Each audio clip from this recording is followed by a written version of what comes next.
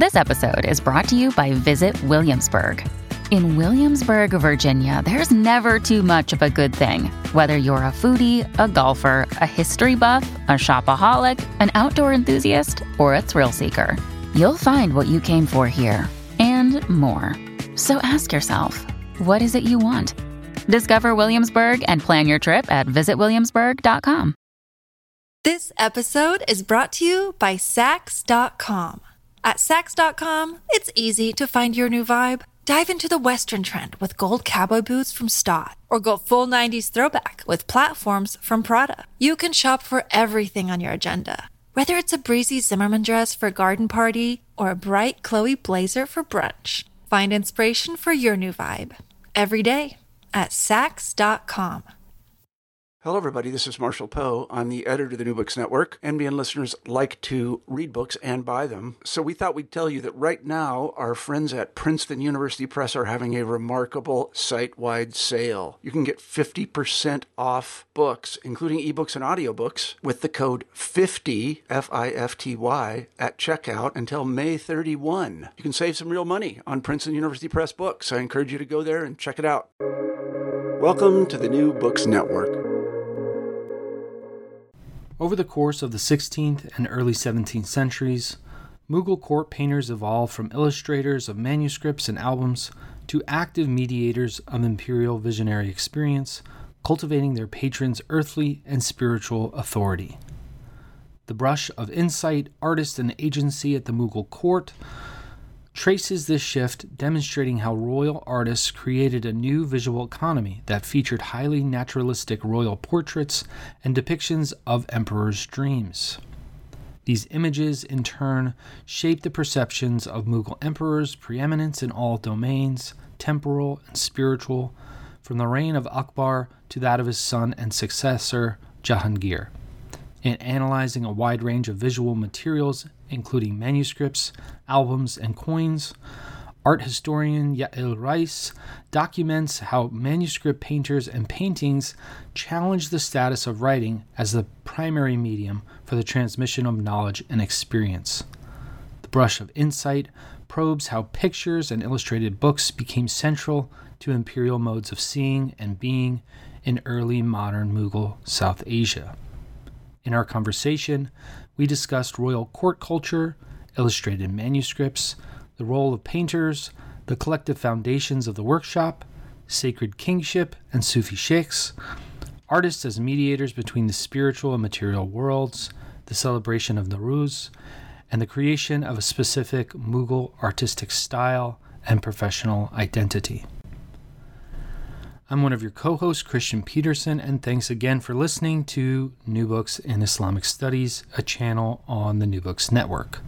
And now, here's my conversation with Yael Rice about The Brush of Insight, Artist and Agency at the Mughal Court, published with the University of Washington Press in 2023. Welcome, Yael. Thank you for joining me on New Books in Islamic Studies. How are you? I'm great. Thanks for having me here. Yeah, excited to talk about your not only wonderful to read, but wonderful to look at book, The Brush of Insight. Before we get into it, can you tell us a little bit about your scholarly trajectory, perhaps mentors or moments in your kind of upbringing or training that brought you to study Islamic art? Yeah, I am by training an art historian. And I think it would be helpful to basically set the stage by saying I came to my PhD program and I did that work at the University of Pennsylvania, intending actually to specialize in the architecture of Sultanate India. So that would be kind of broadly 12th to 16th century.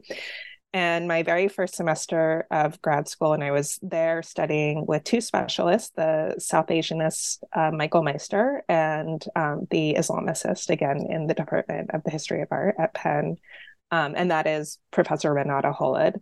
And my very first semester, Renata Holod offered a graduate, actually it's a graduate and undergraduate seminar focused on a single illustrated manuscript that's in the collections of the University of Pennsylvania Museum of Anthropology and Archaeology.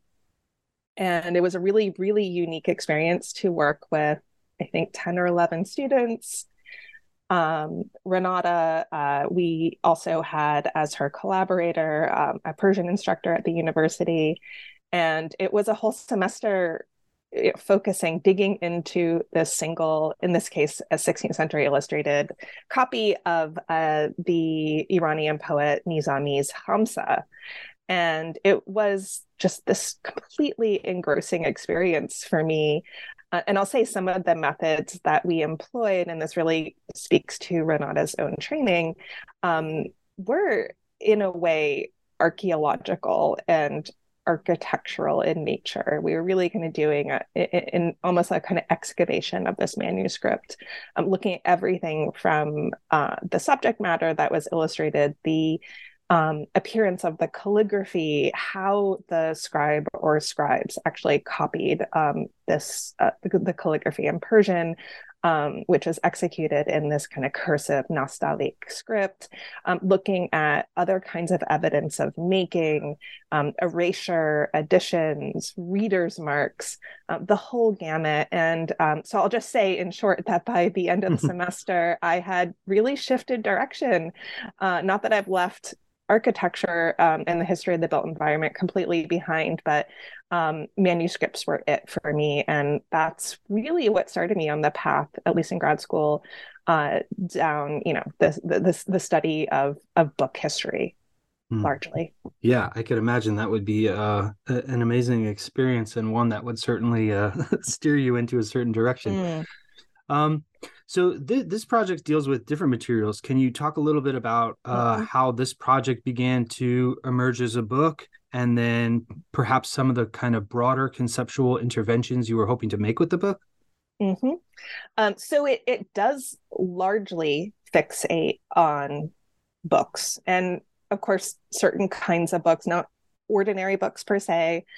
These are books that were made in the imperial workshops of the Mughal Empire. This is, of course, an Islamic empire that rules over much of South Asia from the 16th century to the mid-19th century. My book happens to focus on these illustrated handmade books, manuscripts that are made there at the various kinds of workshops and courts across South Asia from the end of the 16th into the early 17th centuries. So it's very much book focused, though I do, as you mentioned, bring in other kinds of materials, and these include coins, European prints, that help to kind of fill out the picture of the types of media that royal painters employed at the court were actually involved with.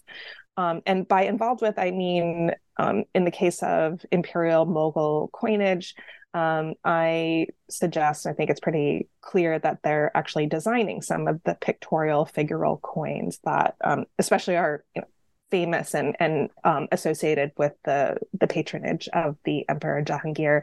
These are the kind of famous coins bearing his portrait image.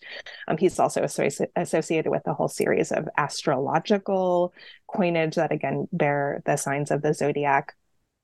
So this, to me, it sheds light on various kinds of issues that the book is concerned with, but in particular, I wanted to show how painters are not just active in the realm of painting or just in the realm of books, which could have a kind of limited circulation, but in fact are the kind of originators of the designs on these special kinds of coins that are then gifted, we believe, by the emperor to a number of different subjects, and then kind of go out into the world.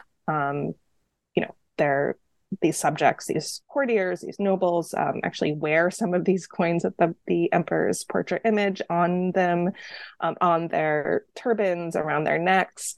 And so, in short, the kinds of designs, images, the kind of ground plan of images that painters are responsible for have this kind of larger life out in the world. And in terms of the conceptual issues that I wanted to bring to the fore with this book, they have to do with, what is it that painters actually do? What are their larger roles in a court society, beyond sort of this top-down understanding of that is really sort of historically, I think, how the production of illustrated manuscripts and related materials has been viewed, that essentially you have the emperor, the patron, who's kind of devising everything, who's the kind of mastermind behind design, production, and so on. And that just is somehow or other filtered down to the artists that then materialize, right, the emperor's vision, so to speak.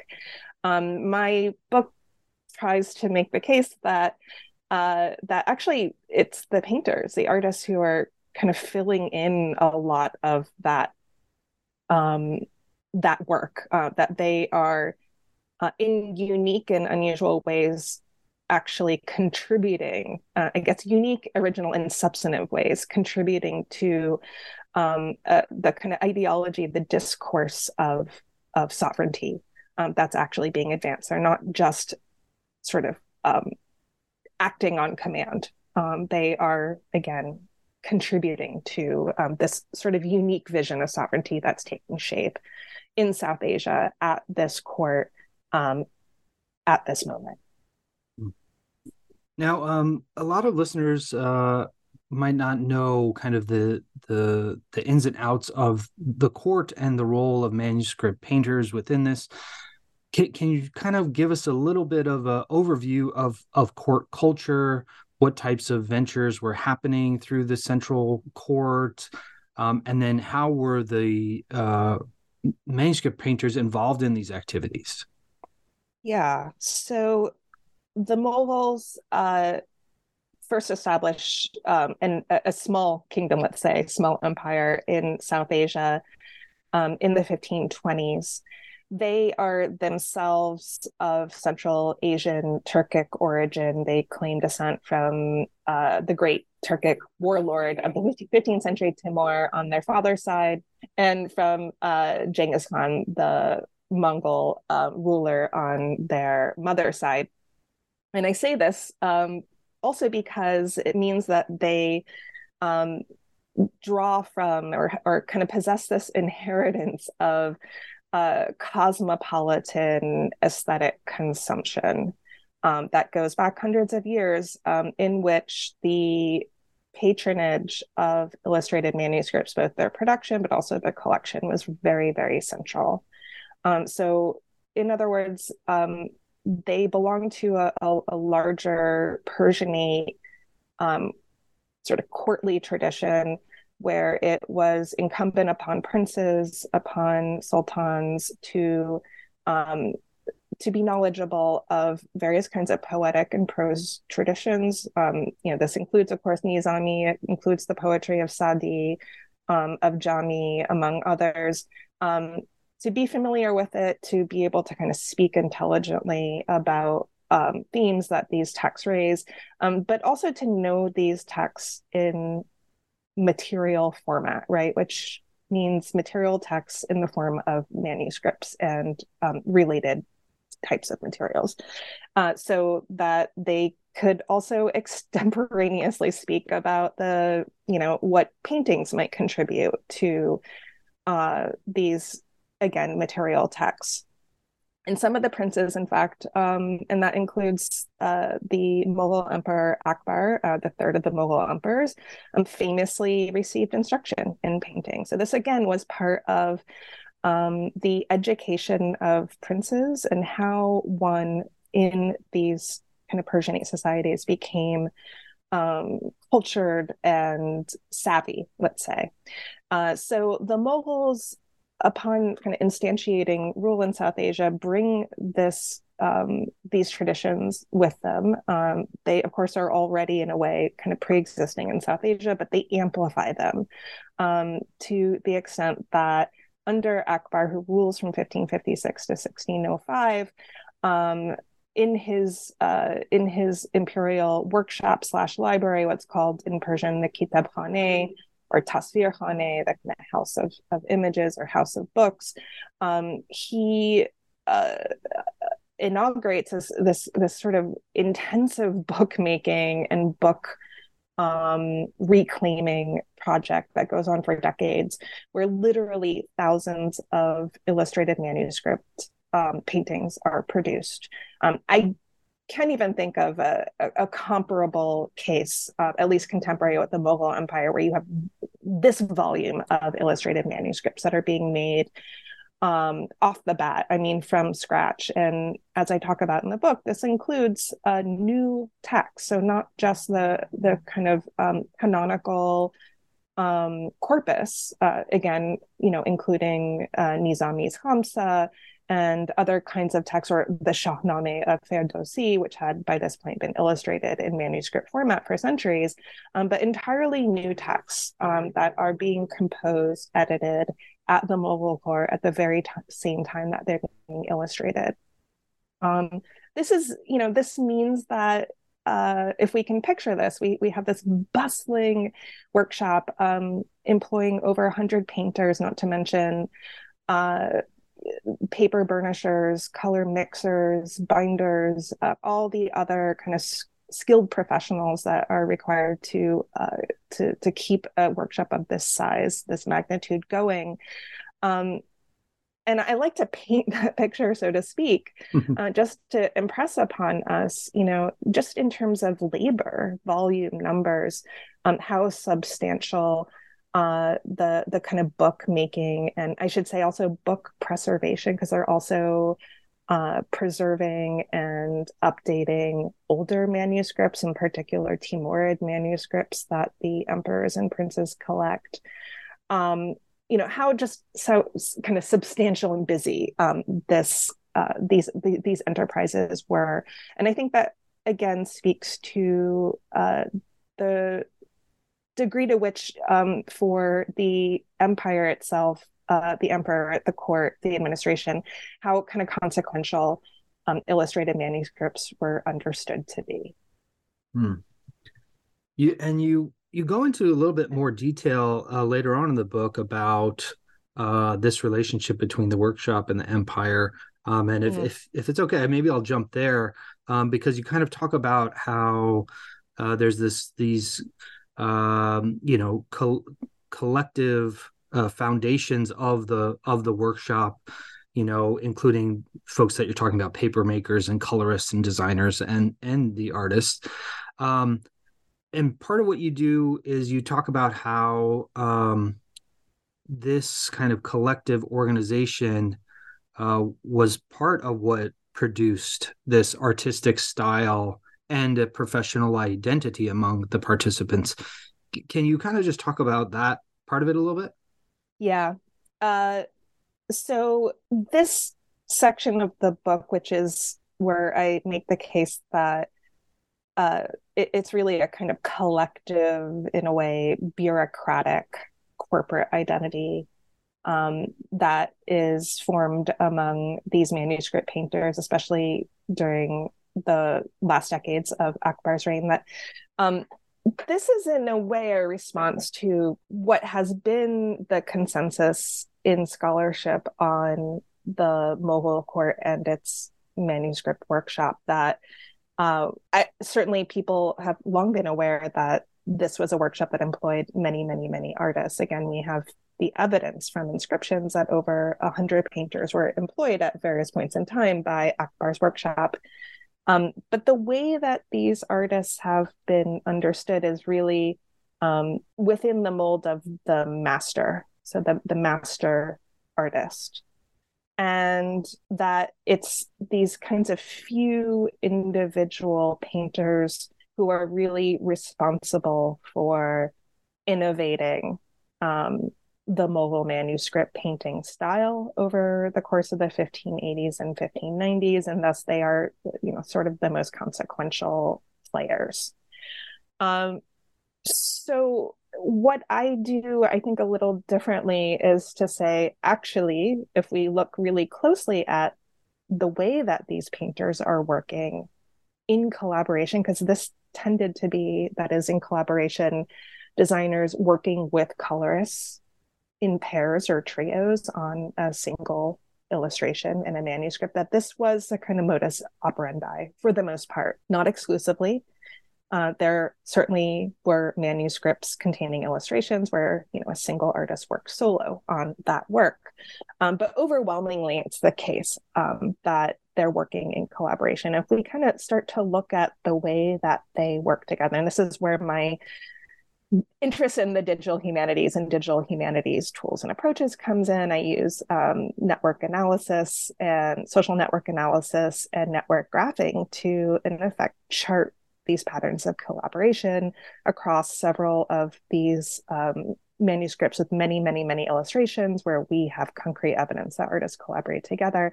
And out of this picture, we start to see, or at least I think we see emerge a kind of corporate identity where artists more often than not, again, are sort of teaching each other.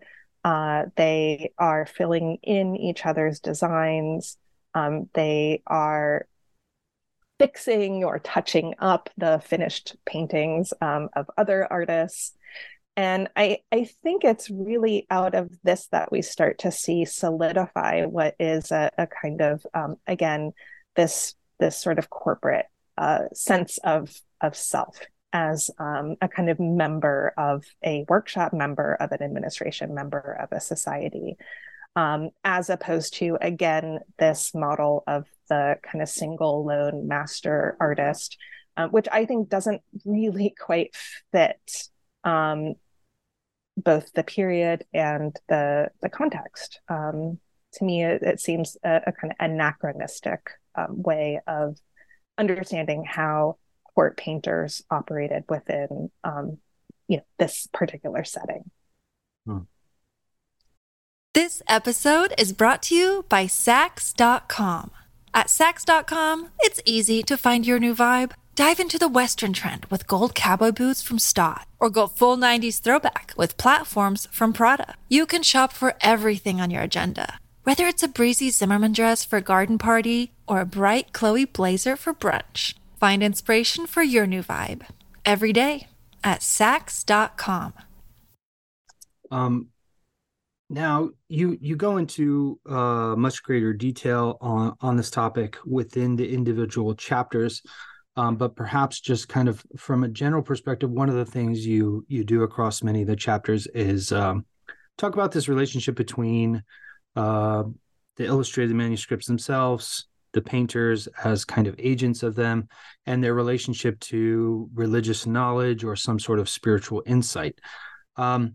Can you just kind of, and again, I'm sure this will come up later, but kind of in a overview type perspective, what are the types of religious perspectives or traditions that the artists are drawing from in their creations, and how did they serve as kind of mediators between spiritual and material worlds in some way?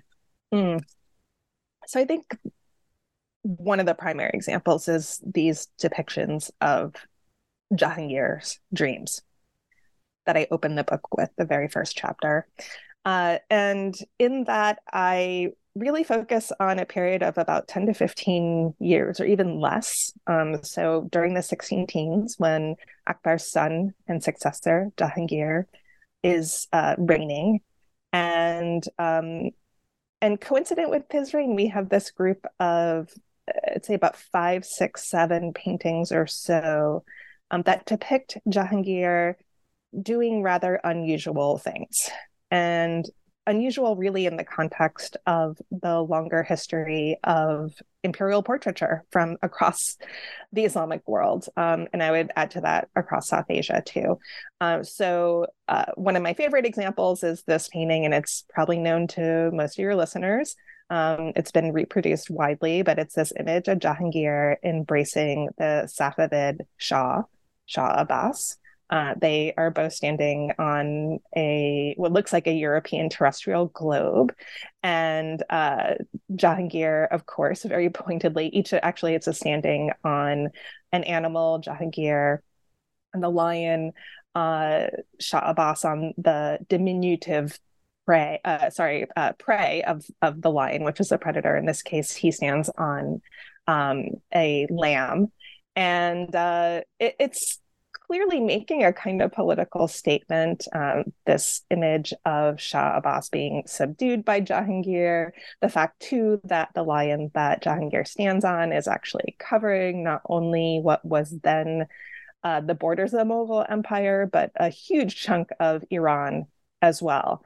There's no mistake about this. This is not necessarily only a scene of, brotherly affection.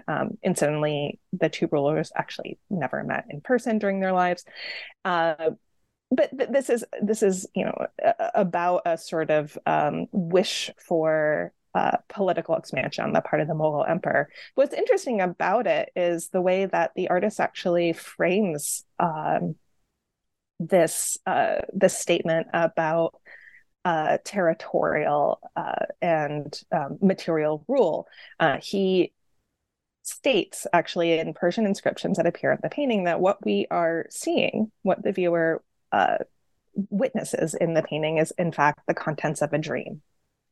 And this is a dream that the Emperor Jahangir apparently had in a very, very special location, which was Cheshmi-Nur, which means the spring of light, which was is, because it still exists, a spring located just outside of Ajmer in today's Rajasthan, which was associated with the daughter of the Chishti Sufi Sheikh, Moinuddin Chishti, whose dargah or shrine, of course, famously sits in the center of Ajmer.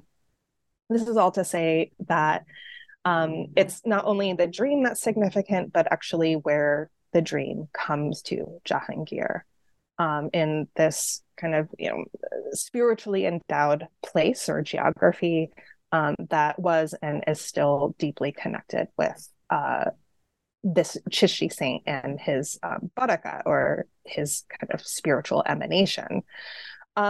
Dreams, of course, were not necessarily understood to come from the subconscious as we might understand them today, but in the 17th century, Jahangir's dream, especially one with such kind of a sense of foretelling and impact, would have been understood to have come from some kind of heavenly sphere, from God directly, even.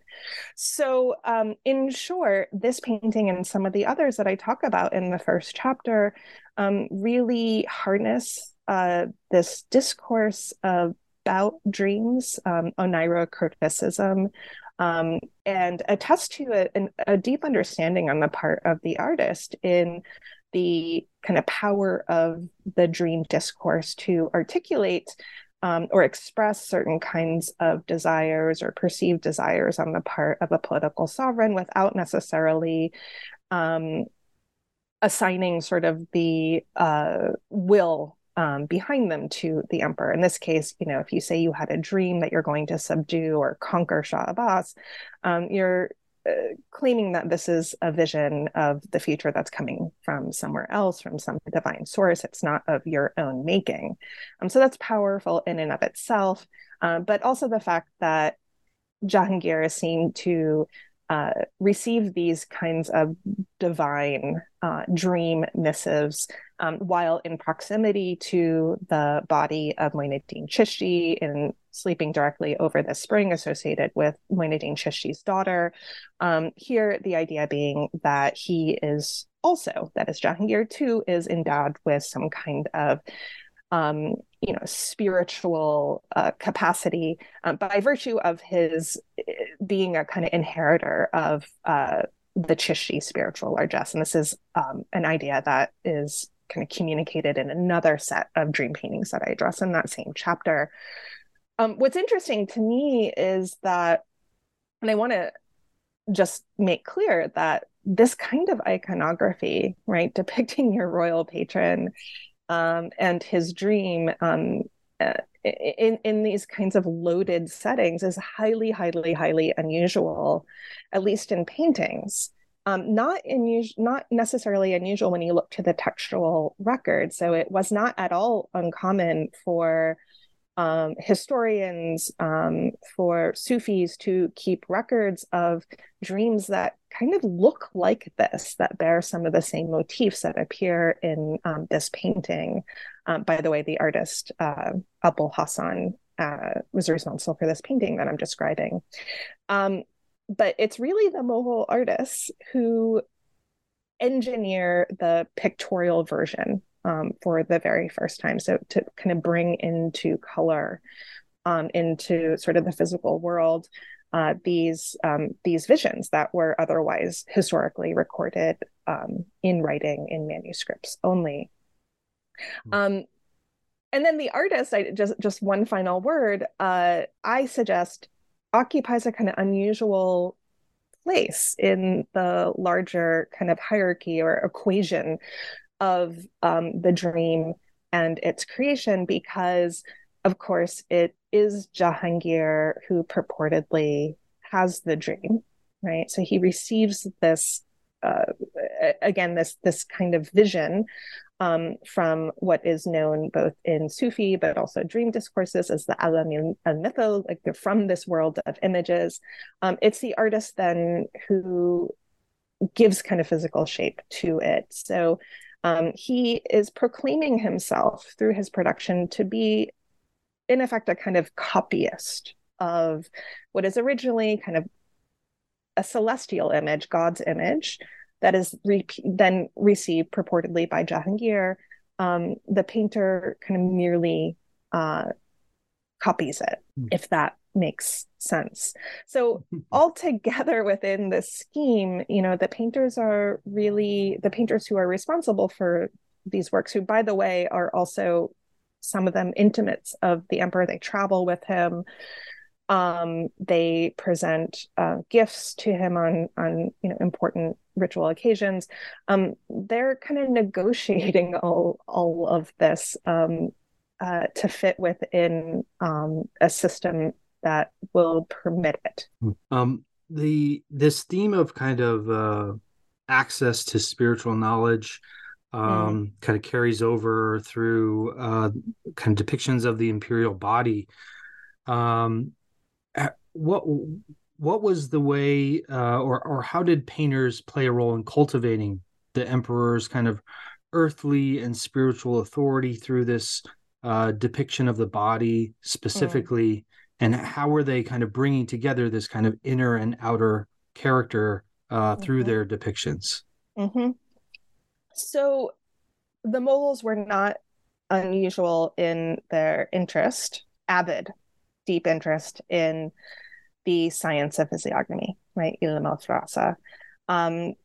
They are inheritors of that tradition, which the kind of central notion of which is that what we see on the exterior of the body or hear, so this extends also to voice, is a kind of index or register of one's inner kind of moral makeup, and vice versa, right? So what you see in the body is an expression too of they go sort of in and out. What I argue is happening at the Mughal court that's a little different is, again, the production by painters of paintings that seem to allow for this kind of analysis. So again, a practice, a tradition that's attested in verbal sources, so textual sources going back centuries, here in the 16th and 17th centuries, seems to be sort of filled in by paintings too. And what we see is a kind of explosion of what we could call portraits of the emperors, portraits of courtiers, portraits of ambassadors, and it goes on. Now, these have been regarded as, being very, very detailed. Whether they are actually faithful to or necessarily kind of reproduce the appearance of their subjects, one to one, I question. because when you actually look at these portraits, and this includes the emperors themselves, they are on one hand very, very detailed. They sort of suggest a sort of individualization of the subject, and yet you see a idealization too, right? It's a kind of mix of the specific and the ideal, where all of the emperors, the princes, and members of their court, sport similar types of facial hair, mustaches, but also postures. They carry themselves in the same sort of way. They become, through the production of their portraits, part again of a kind of single imperial body.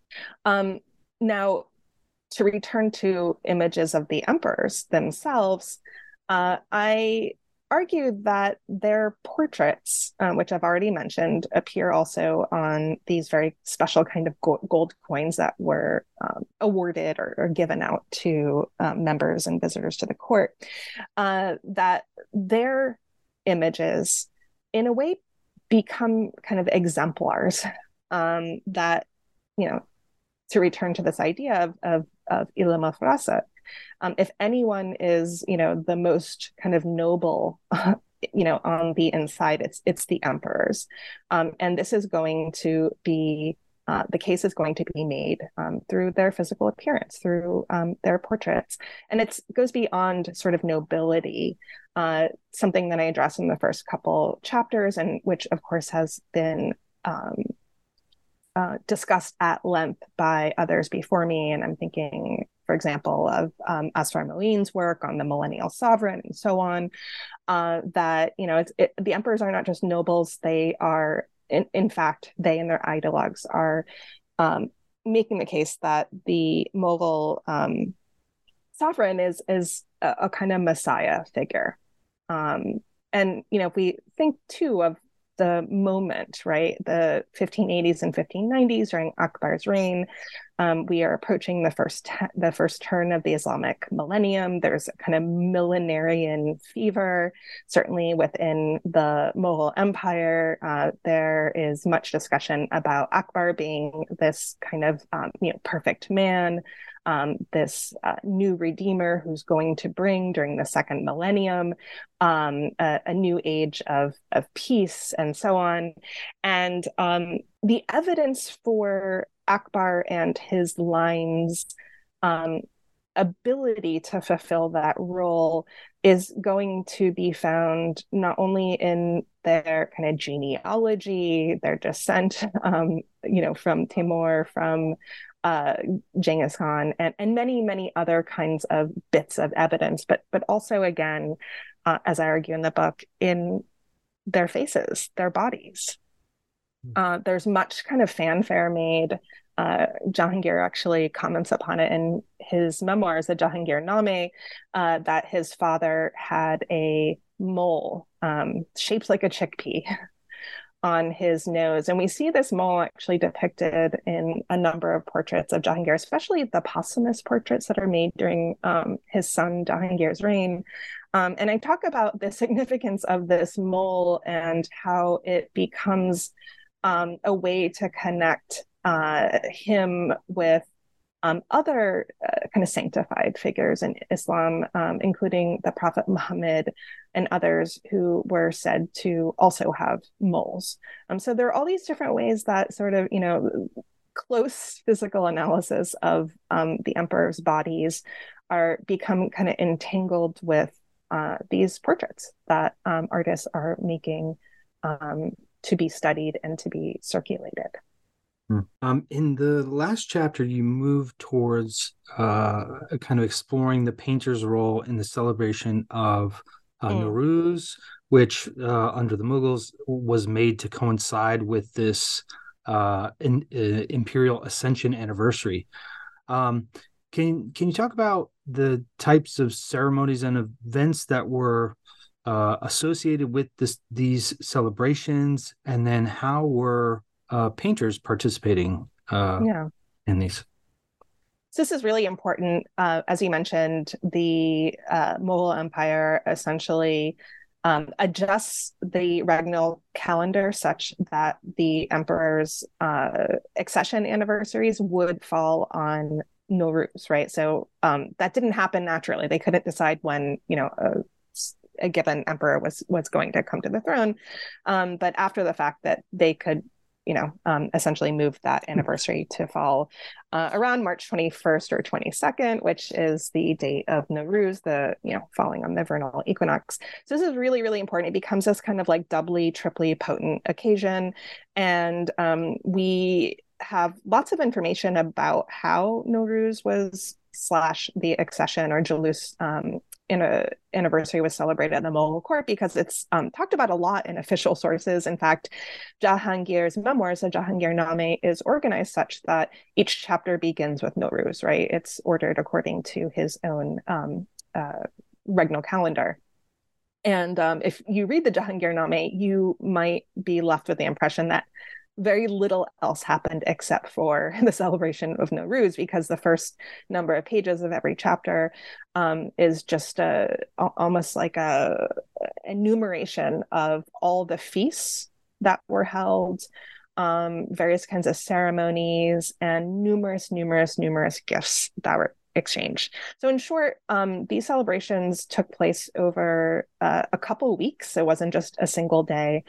And as one would anticipate from in a royal and gift society, the burden of hosting and giving and receiving gifts was central. So important nobles were expected to host parties for the emperor. They were expected to be in attendance at official audiences that were staged, grandly staged on these occasions. And they would be expected to give massive numbers of gifts, including horses, gold, gems. If they were governors stationed in far off subas or provinces, they would be expected to give some of the fruits of those provinces to essentially show a sort of productivity and abundance. And they would in turn, again, this is kind of the compact of the gift, they would in turn be awarded increases, or hoped to be awarded increases in rank. And this is how things essentially operated. This was the kind of machinery of empire and its connection to these ritual occasions.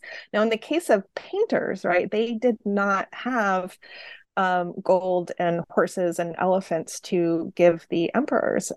It seems that their gift on these occasions took the form of, not surprisingly, paintings. And we have actually textual material evidence that this tradition of giving paintings on the occasion of the Nowruz / Julus goes back to as early as the 1550s.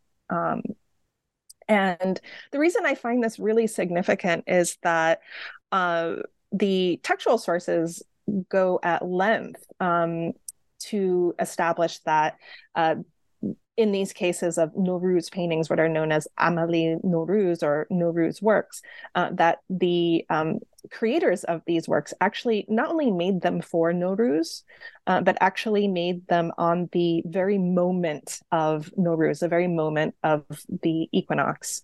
In some cases, we have inscriptions that state that the artist completed it in half a day or within an hour.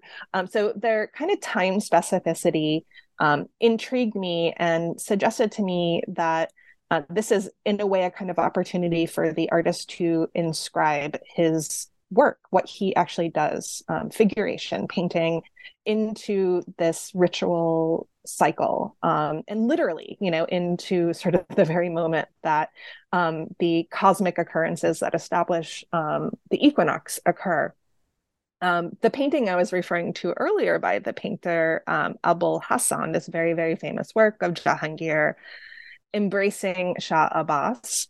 And listeners, if you're not familiar with it, you can see it actually on the website of the National Museum of Asian Art online.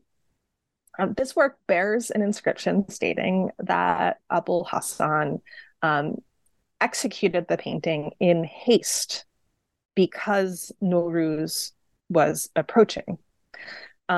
This seemed really, really, really important to me.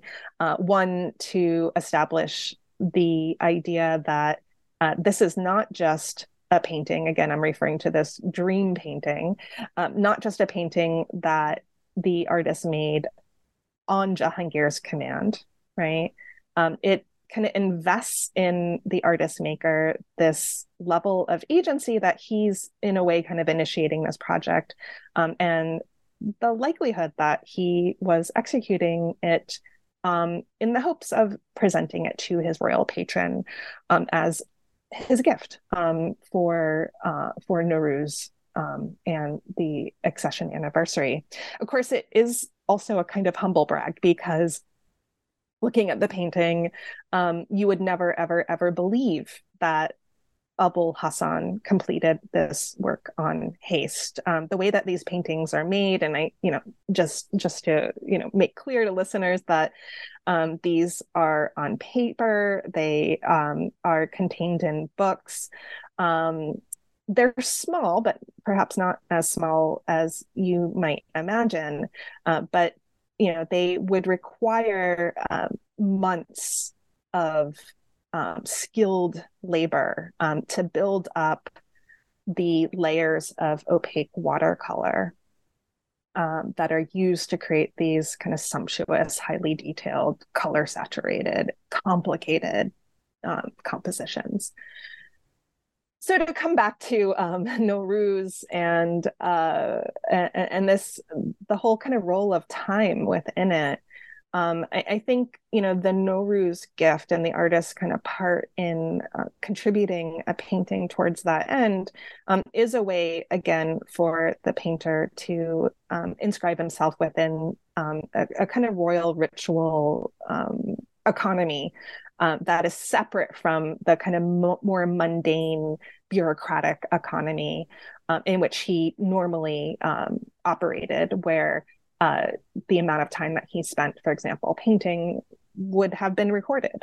This is actually how the workshop created budgets for manuscript projects. They had to know exactly how many days, or they would tell the artist only work this number of days because they did not have, limitless expenses.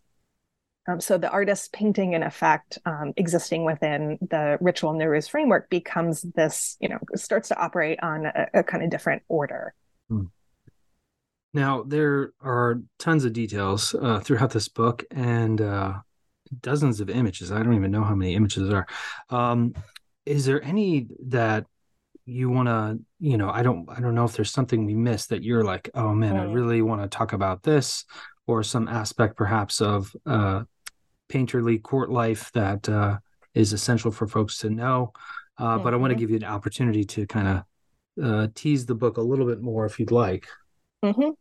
Yeah, there are over 80 illustrations. And it's a kind of funny thing to talk about a book with many illustrations that is about illustrating, but without having the images on hand. So I've tried to do some of them justice by describing them. I do want to say that many of them one would be able to view online through museum and library collection websites. I think one that comes to mind is actually on the cover of the book, and it's one of my favorite. It comes from an album that was assembled originally during Jahangir's reign. It is added to or slightly adjusted during the reign of his son and successor, Shah Jahan. And then further things are actually done to this album in Iran, interestingly, where this album travels / is taken during the 18th century, perhaps by Nadir Shah, who loots the Mughal court in the middle of the 18th century. So this is an important album, just to establish that important fact. And in its original kind of instantiation under the patronage of Jahangir, it's a kind of sort of book collection of favorite paintings, drawings, but also calligraphies that had up to that point been collected at the Mughal court. And we could think of it as almost like a museum in book format. And I make the case throughout the book that, of course, painters, I think, had quite a bit of latitude in painting what and the way that they did.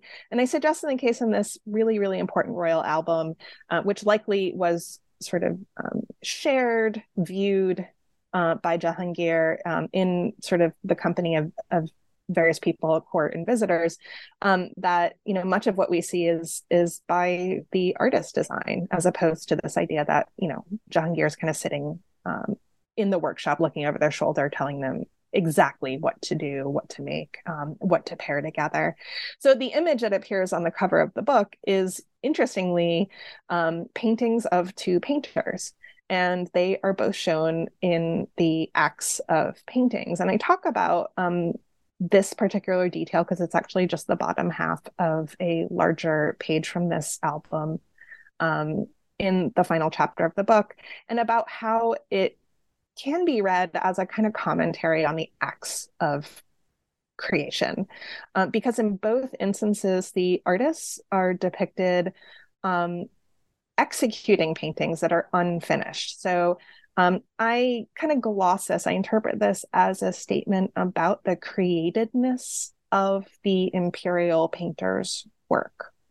Why is this important? Because although there's an abundance of figural images created at the Mughal court in manuscript and other media, there were still debates about the licitness of works like this. And I'm thinking specifically of certain hadith, one in particular that cautions artists that, on the day of judgment, they will be called upon to breathe life into their creations. And of course, they will fail because only God can do that. So this depiction of painters in the act of depicting, I think underscores their awareness that what they do is not on the order of what God creates, that they copy, they fill in with color the architecture of design, but ultimately it is kind of made by human hands, right? They're not going to kind of challenge God's creative authority. And as if to kind of, drive home that larger point, the artist who is depicted on the left-hand side, who here, interestingly, is shown actually in the act of what looks like creating a painting of the Virgin Mary. Behind him is a window, or what can be read as a window. And we see in this kind of window, this niche, this distant setting, a landscape scene that seems to, through the use of cooler colors in the background, it seems to show a kind of smooth spatial recession into the horizon. But its appearance here is kind of belied by its situation, its context within the larger setting, which shows a different kind of landscape. So in short, this kind of window behind the painter, one starts to kind of question, are we looking at what is supposed to be a window, or is it actually supposed to be a depiction of a landscape? And of course, it is all painting anyway. So this is in a way just to kind of flesh out a little bit what's going on with the cover of the book, and how I think it kind of invites discussion and critical commentary on the very nature of depiction. What it is that painters do, what they contribute, and what they adamantly do not do. Yeah. Well, it's a wonderful book. Congratulations. And it was very enjoyable to read through, both from a kind of intellectual vantage point, but also from a spectator's perspective. I'm certainly going to return to it often. Before I let you go, I'd love to hear about things you might be working on now, or things that might be in the pipeline that listeners might be able to read down the road. Yeah. I want to mention two things. One is a reader on Indian painting that I'm co-editing with another art historian, that's Dipti Kara. And this reader actually draws from the larger archive of about 75 years in date of Marg magazine. Marg, as some of your listeners will know, is a major art sort of publishing press based in Mumbai, formerly Bombay. And for now 75 years, they've been publishing kind of standalone volumes, but also issues of a magazine 4 times annually. And what Dipti and I have done is go into this vast archive and select articles that have been published either in the magazine or in these standalone volumes to be reproduced in this reader. And I'm really excited about that because, and hopefully that will be out by the end of this year or early 2024. I'm excited about it because of its potential actually to be used in teaching, both in South Asia and beyond it. And I think it does something really important in establishing what the kind of impact that a press in South Asia has had on the field. So that's one thing. And a second thing I'm involved with that I think connects much more closely with the Brush of Insight is a project on South Asian albums. So I kind of alluded to these types of objects in our conversation. The Mughals, of course, were not the only ones who patronized albums, these kind of book collections of paintings and calligraphies and drawings.